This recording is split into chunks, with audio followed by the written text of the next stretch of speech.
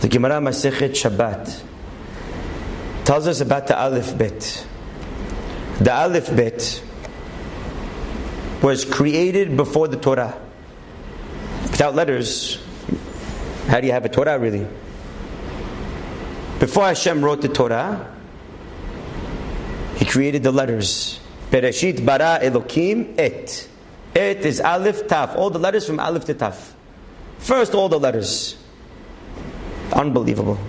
The letters, infinite Chokhmah. The Gemara goes through every letter from Aleph to Taf and explains what the letters mean. Aleph Bet, Aleph Bina. Gimel Dalit, Gimel Dalim. Hey Vav, the name of Hashem. And it goes through every single letter. And then the Gemara does something very interesting. The Gemara, after explaining every letter individually, goes on to explain the letters when they're paired with another letter. And now there's two letters together that are making up a word. And the words are made from taking the first letter and the last letter in the Aleph Bet and forming a word.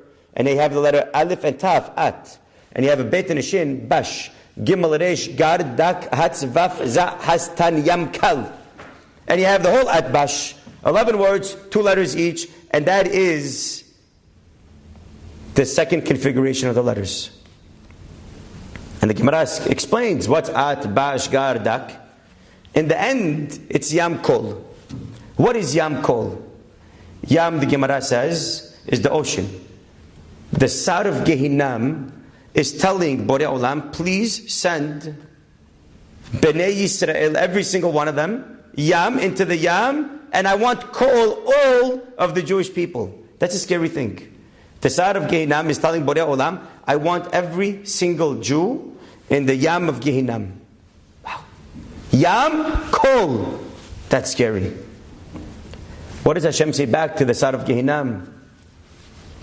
So we have to come to the third configuration of letters, where it's not one letter at a time or 2 letters, it's 3 letters. Where we take the first letter of the Aleph, Bet, Aleph, 7 letters later, Het, 7 letters later, Samich, and you have a word, 3 letters, called Achas.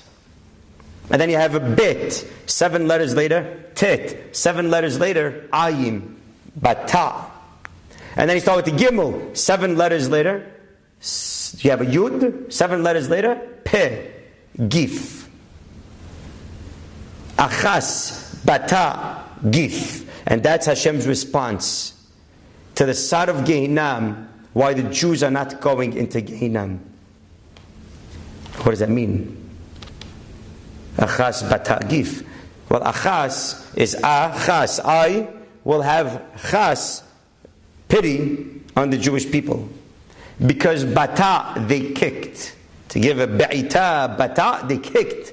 Achas, I will forgive them. And they're not going into the Yam of Gehinam. Why? Because Bata, they kicked at what? Gif.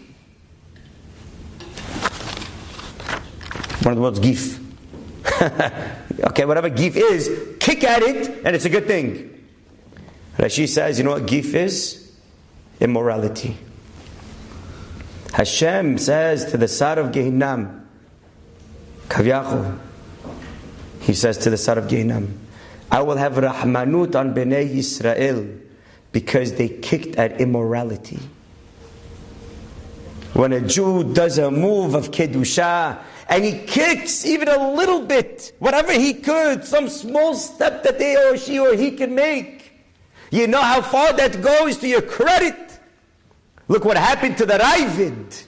The Ravid, the Rosh Av Bedin. The Ravid is Rabbi Elazar ben Durdiyah. Look what happened to him. He got pardoned. Straight Mezuman Lechayeh Ha'olam Haba. And perhaps because he kicked at the Gif. But his whole life he really didn't kick at the Gif. You're right. But look what he did in the end. Look how strong he became.